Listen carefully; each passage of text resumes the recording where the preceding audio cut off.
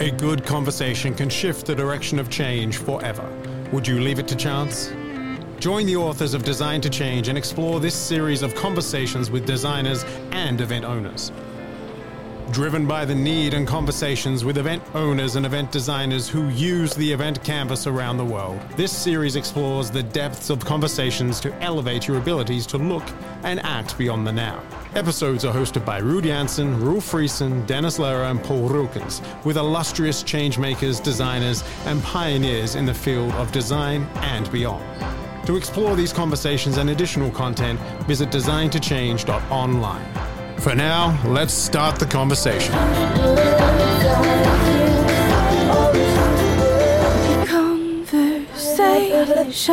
All right, welcome. My name is Ruud Janssen with the Event Design Collective, and we're here in the podcast studio on site at WEC, the World Education Conference that Meeting Professionals International puts on in San Francisco.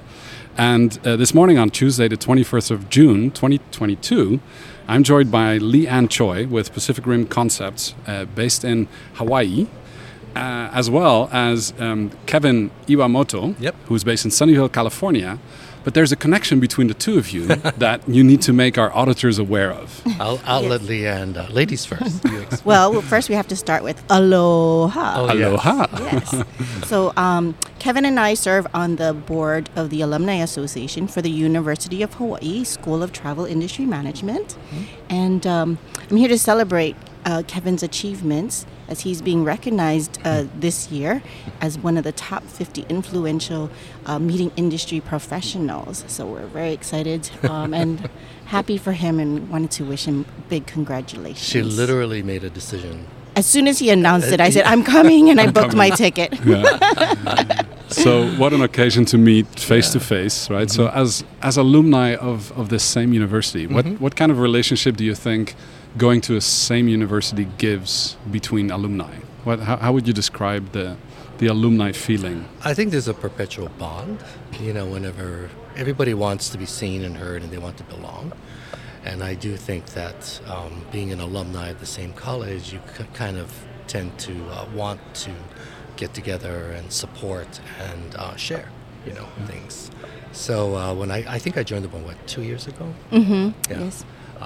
And I was asked by the exiting president of the board. Leanne took over from the former president of the board, Clyde Min.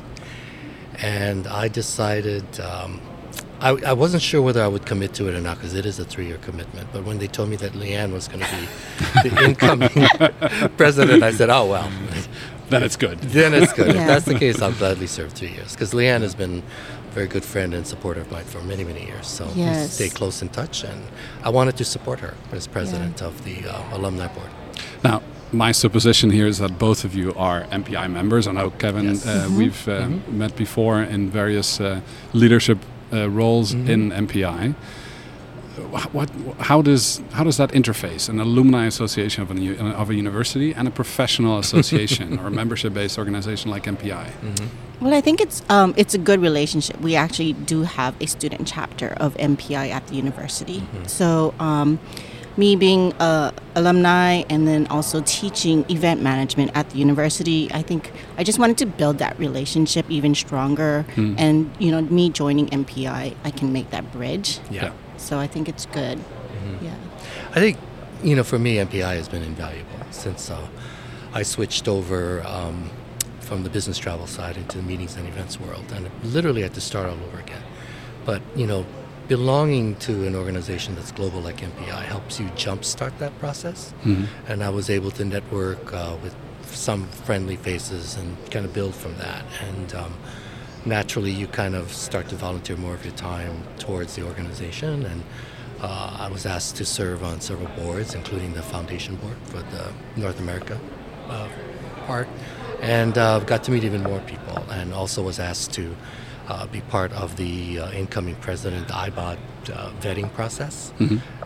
And so all of it has just been very invaluable to me. But it all starts with having a strong basis. Like in Leanne's case, the University of Hawaii Travel Industry Management School is quite mature, and they have students from all over the Pacific Rim as well as the U.S. Attending. And for MPI, it's a global organization, so I got to expand my network globally, because of MPI. And just belonging to MPI has been invaluable. It's like the family beyond your formal education very years, true. right? Very much so. Very true.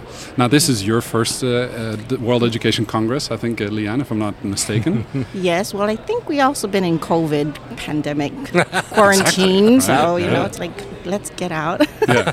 It's time do it to in person. It's time to use our interface that we're best at, our Yeah. face-to-face interface. Got tired of watching Zoom. Excellent. What you don't know is that the headset and that the kit we're using to record this is actually a brand called Zoom. I don't know why they use that brand name, but it's kind of like copyright infringement. Somebody is Right? going to... You don't want to know what my You first never know who was definition first. of Zoom was. But here we are. We're looking into the whites of the eyes of each other. We're in the middle of Moscone West here in San Francisco. Now, with education being such an important thing, and what I found to be true is that if you learn together, you stay together. Yes. Right.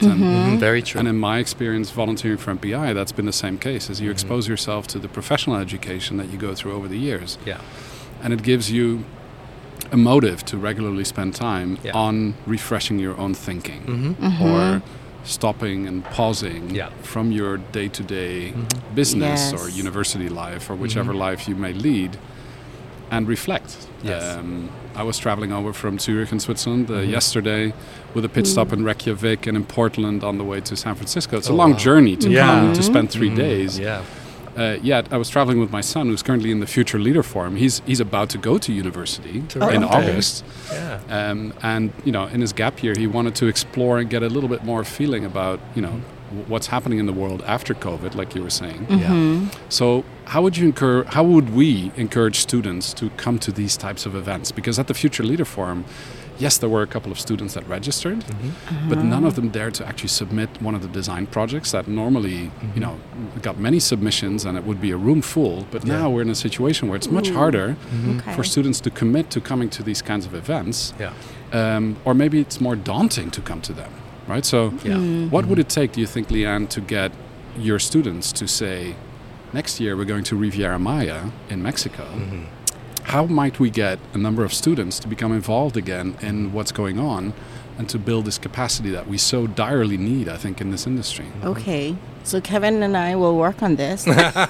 Yes. Find a sponsor to get our students to maybe compete and maybe submit an application. I think we're a little far removed in Hawaii.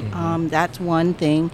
These students have been doing virtual studies for the last 2 years. So even for myself, like I taught this class in the fall of last year, and I was one of 2 in-person classes. I had 7 students. Wow. So the students are having a hard time coming back out because they're so comfortable in that other realm. But, we're in the hospitality industry. So I tell them, you need to be out there because it's a service industry. It's not something that you hide behind a computer. If you want to do that, then you're in a different field, not hospitality. So I think it's going to take a little bit to get the students out, but we just have to keep pushing and motivating them and then inviting them to the opportunities that are out there for them. Exactly. So, Kevin, do you remember how you initially got connected to MPI? What's your story? So for me, I knew I had event planner executive friends, and when I switched over to this side, they said, I switched over from the Global Business Travel Association that represents all of the business travel buyers and suppliers. And I was actually president of that association in 2001 to 2003. So when I switched over to the meetings and events industry, I asked who is the equivalent of the GBTA or NBTA was called at that time, and they said, well, that would be MPI. And I said, are they global? And they said, oh yes, they have like over 15,000 members globally, including yourself. So I said, okay, well that sounds like it for me. So I joined, and how many years ago was that? Oh gosh, I can't even remember. It's over 10 years, I can tell you that. And I got to meet even more people. I already had a pretty big network, but I got to meet new people within this network, and it's just been great to be able to see all parts of the association and kind of contribute to that. And going back to having more students involved. So I go back to my days as a student at University of Hawaii, and if it wasn't for a scholarship from Hawaiian Airlines, I I had to pay for college myself. So I was working full-time, part-time, as well as going to college. And if it wasn't for that scholarship, I think something would have had to give. Yeah. And so I know from firsthand that, having a scholarship to support whatever initiative, program, or whatever that may be, the funds have to be there to kind of help those students, especially students, kind of pay for their way to kind of do it. It seems so out of reach, right, financially, it does, and especially with these travel prices we're currently facing, right? Let's be honest. To my pleasant surprise, but also to the surprise of maybe my son, who wasn't aware of this space at all. He's going into a study called Digital Society, which he said, well, I'm not in the hospitality or events industry. Oh, no, but you need digital society people in our industry, because we've evolved into that, actually. Yeah, exactly. We're all somehow connected. We're all behavior changers in some way or other. Why do you think that disconnect is there? Do you think at the current kind of in the current thinking of some of these students? Actually, that's something I've been kind of playing around with, because we put ourselves in these boxes: fireman, teacher, and then like hospitality, tourism. You put yourself in this box, but yet every hotel has a marketing department, a finance department, an IT department. So they do need those other professionals. And so I don't know how we have to open that house and let others see that, it's okay. You can go in that field. But, hey, explore the travel industry. It has so much opportunity. You can be a computer IT person, hide behind your computer in the daytime, but then you have the travel benefits of being a hotel employee. Exactly. So I think we got to open the house a little bit more so others can see in and know that their field of study is relevant to go and apply. Like banks nowadays are calling on our travel industry students now. So our hotels are competing for the same employees, but the banks want them because they have hospitality, customer service, and so it's out there. I think the field of maybe HR needs to help us open that door a little bit further. Excellent. As you were saying that, Leanne, I just changed my behavior because I think it's extremely rude to actually take a picture or use your phone whilst you're recording a podcast. But I recently joined this social network that my son, Olivier, actually introduced to me. It's called Be Real, which it prompts you as a certain point of day, and you have to, within 20 seconds, take the picture of where you are at that moment, and you have to be real. So he sent you a little link thingy? Well, the thing is, so we're now on Be Real because it takes a picture from the front and the back camera at the same time, and then you add it because everybody around the planet that's connected in your network does that at the same time. So it has this serendipitous realness to it that you cannot, yesterday I was in line in Zurich Airport checking in with him. Now we're sitting in the podcast. I cannot not be real, right? So it's very in the moment.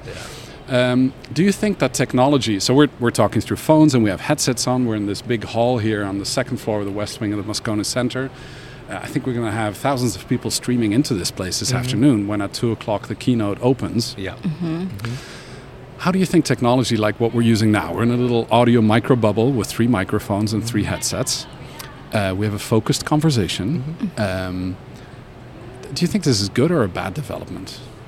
Well, I'm an executive at a technology startup, so I'm going to say You're it's actually biased, a good thing. maybe. Yeah, I'm slightly biased. I just think, look at it this way. It's when I first started this industry, virtual and the hybrid type meetings were unheard of. There was no investment in it. There was no reliable technology around it, but that didn't stop entrepreneurs from developing that technology. And I would say that with the pandemic, which was totally out of left field and unexpected, if it wasn't for that technological development, like Zoom, like virtual technology platforms, like hybrid platforms like my own company, a lot of business wouldn't have been able to get done. People would have been at home doing nothing. The pipeline would have gotten completely empty. Empty, correct. And even now, you still have people who are reticent on stepping out completely. And so they're indulging halfway through technology and where it wants it in person. But it's great that they have their choice, because prior to that, it was just a yes or no, I'm not going. Or the dollar took them away. They scared them away. Yeah, exactly. And so now they can even participate, very inexpensively and not have to travel if they don't want to, right? So like if you think about yourself, right, you could have done this virtually from Switzerland. You didn't need to be here. But it's what we did last year. Last year we didn't have the choice. Correct. Right? We couldn't travel. That's right. We launched our book called Design to Change last year at this very same event online. It felt awkward at best. But nobody was able to be there. That's right. Right? Now we are able to travel, but like you, you know, it might seem very far, but if the gravitational pull is strong enough, you will go back to that core, right? And I think this is kind of the same thing with the alumni factor. I think if you learn together, if you invest your time and you find the community of people that you connect to, you want to be with these people. Yes. Right? Well, nothing will take away. We're human beings. At the end of the day, we have an innate desire to gather together and commemorate and celebrate and you know, educate one another. And so that will never go away. But how we do it, I would dare say, is with the, you know, advancement of technology even now, what's coming is going to be remarkable because you're basically giving people options on connecting, right? At their comfort level. And I think Leanne said it really eloquently before this. It's like, you know, before we would just bucket ourselves into different categories, you know? And we as human beings like to tend to do that because it helps the brain process things better, right? But with technology, you don't have to be in a bucket. You can be anything. Like when I look back at my very long career, I was in sales, I was in marketing, you know, I moved over to technology. I was able to do a lot of things just based on what was out there for me to exploit and to use. And you wouldn't have that if you didn't have a lot of these, you know, technological platforms and innovations coming at you, right? To connect. Yeah. That's correct. So with time and timing, right? So let's go to that for a second, right? Because you know, we were just speaking about a program called the Event Design Young Professionals Program. There's 25 universities now connected across the planet, where professors at universities teach something that in our industry has been around for the last 6-7 years. Where students now have access to this very same material because at the beginning of COVID, all of this curriculum was bottled up as almost like a support system for people that went to the live training, but then had to go and design using the methodology they learned about.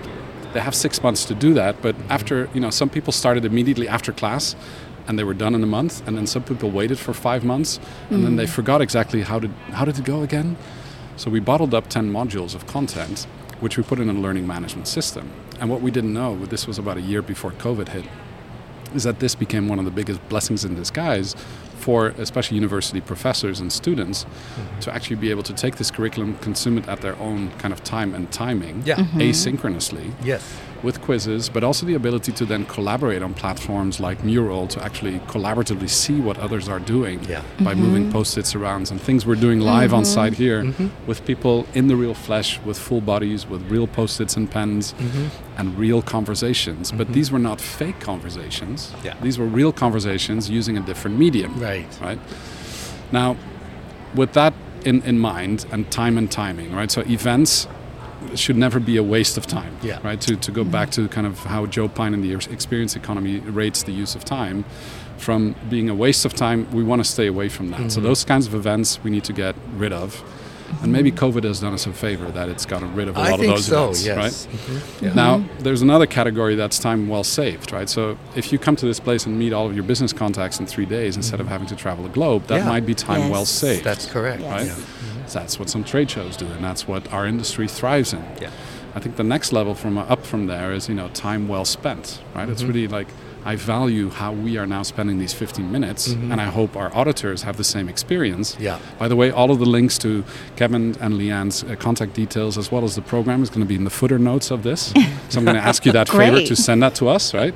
So people know how to connect to your chapter, the student chapter, to the university alumni organization, and your organizations, and your LinkedIn profiles, because I think these tools have become so critical in our success.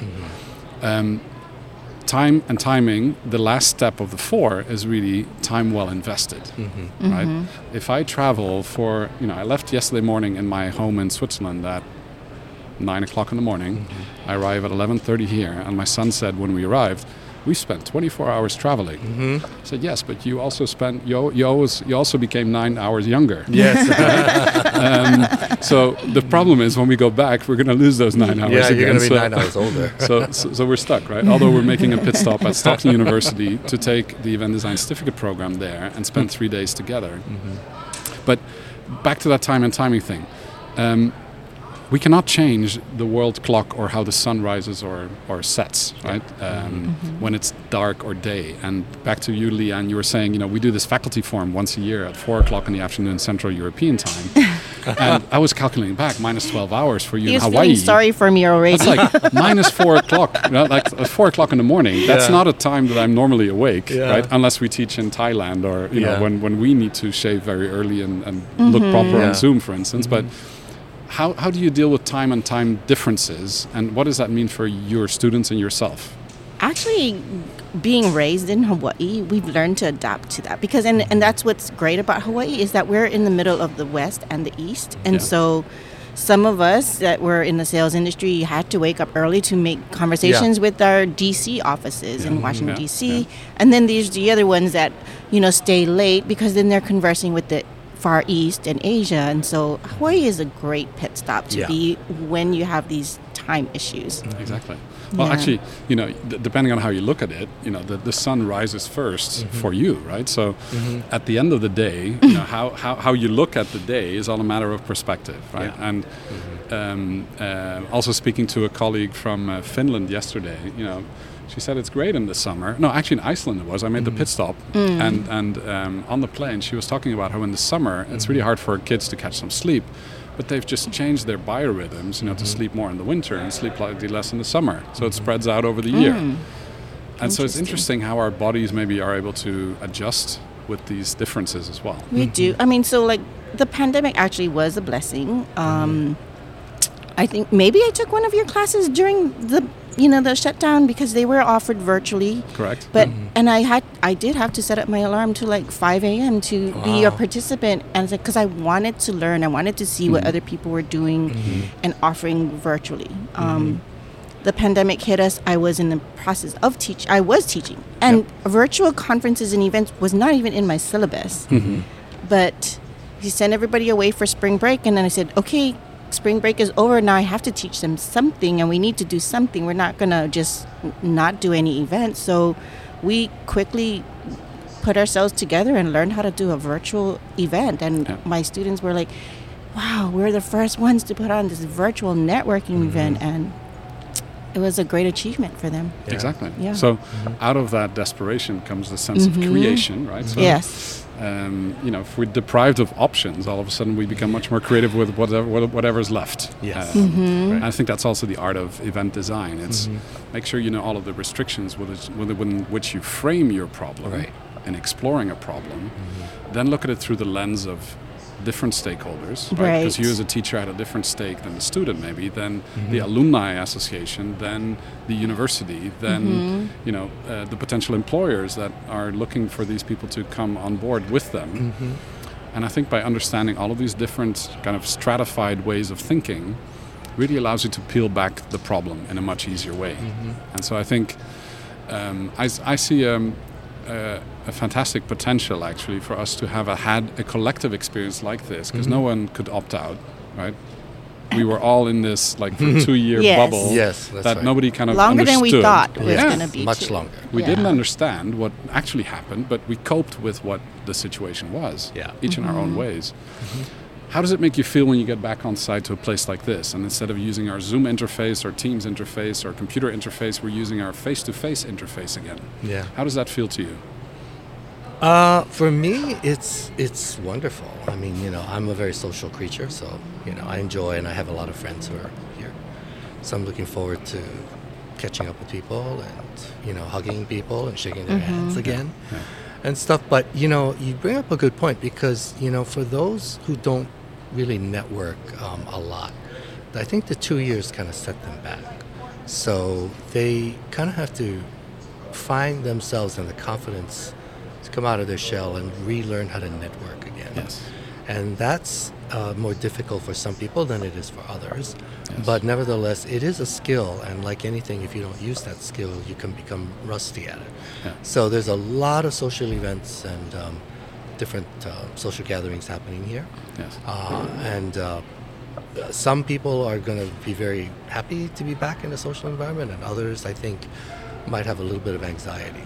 Like, I've forgotten how to do this anymore. Yes. So, Yeah. and I don't feel comfortable. So, I think it's good because it gives them an opportunity to come back and relearn those skills or polish up those skills. But networking is so important in this industry. If you can't, I think that's the reason why we do these things, right? It's the ability to network with people.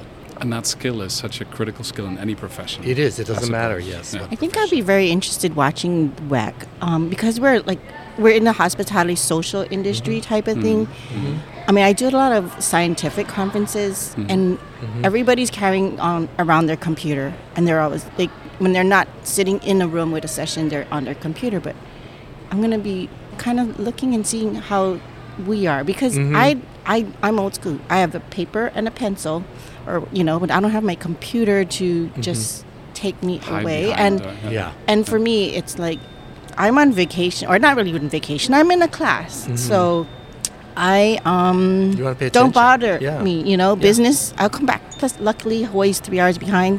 They're not quite awake yet. I don't know. My phone's ringing right now, but maybe they just woke up. But yeah, so Hawaii is just waking up. Hawaii's just waking up. My phone is ringing. These are the serendipitous things that happen when you do unplanned podcasts and you serendipitously meet people together like this. Now, the last time we did this was at IMEX in Frankfurt a couple of weeks back. That's a few weeks ago. And one thing that we did notice was that the sound levels, the ambient sound levels, when a lot of people get together are fairly high. Yes. Can be, Right? yes. And part of the not anxiety, but what I noticed is that you get tired by high sound levels because we've not been used to that for 2 years. That's right. Because we were basically, we had a volume button on everything. Yes. Right? And We could, closed room. we're Yeah. in a closed room. We could use headphones. We could turn down the volume or even switch it off, right? On Yeah. buzz-only mode. Yeah. And you don't need to dress up, And you don't need to if dress you're up on Zoom, either, as long right? as you're dressed from Exactly. the chest up, you're fine. I mean, and everybody shouldn't lie. I'm sure a lot of people below were wearing sweatpants or Exactly, pants. yeah. Cameras actually, off. as, and you can- as we look around people coming up the escalator, they all look pretty properly Yes, dressed, right? they're People all are dressed. dressing back up to get to a live event Yeah. and looking forward to it. Now, one thing that I did notice when I was at IMEX a couple of weeks back is that when you're wearing a headset and in front of a microphone, people are not going to interrupt the conversation. Yeah. Correct. Even though there might be friends coming up here that are, Yeah. winking or waving at you and, trying to not to disrupt you. But it's interesting also how, signals of technology can put you in a different kind of bubble. Yes. So now we have this little micro audio bubble within a bigger bubble of, thousands of people at WEC. Learning from each other. So I wanted to take this opportunity to thank you for joining this podcast. If you would have a tip to any of our people listening to this, because they are event designers, there's a community of about 20,000 out there that are active users of this event design using the event canvas methodology. What kind of, knowing what you know about World Education Congress, about your experiences that you had, is there one tip that you'd like to give them, just as a farewell gift until they meet you in Hawaii? Let's shine our light and open our eyes because there is so much out there, and just looking forward to what's coming up this week and what I'm going to be learning. Yeah. Thank you, Deanne. Yeah, I would say step out of your comfort zone. Yeah. So, most people are creatures of habit. Yeah. But I find that you learn the most when you step out of your comfort zone. Yeah. And you also make new networking opportunities happen by meeting people that are maybe on the periphery of your existing industry vertical that you work in. But it's always great to expand. I found over the years it's great to expand your network to people outside of the industry, on the periphery of the industry, because you never know when you might end up in business with them or doing something together with them.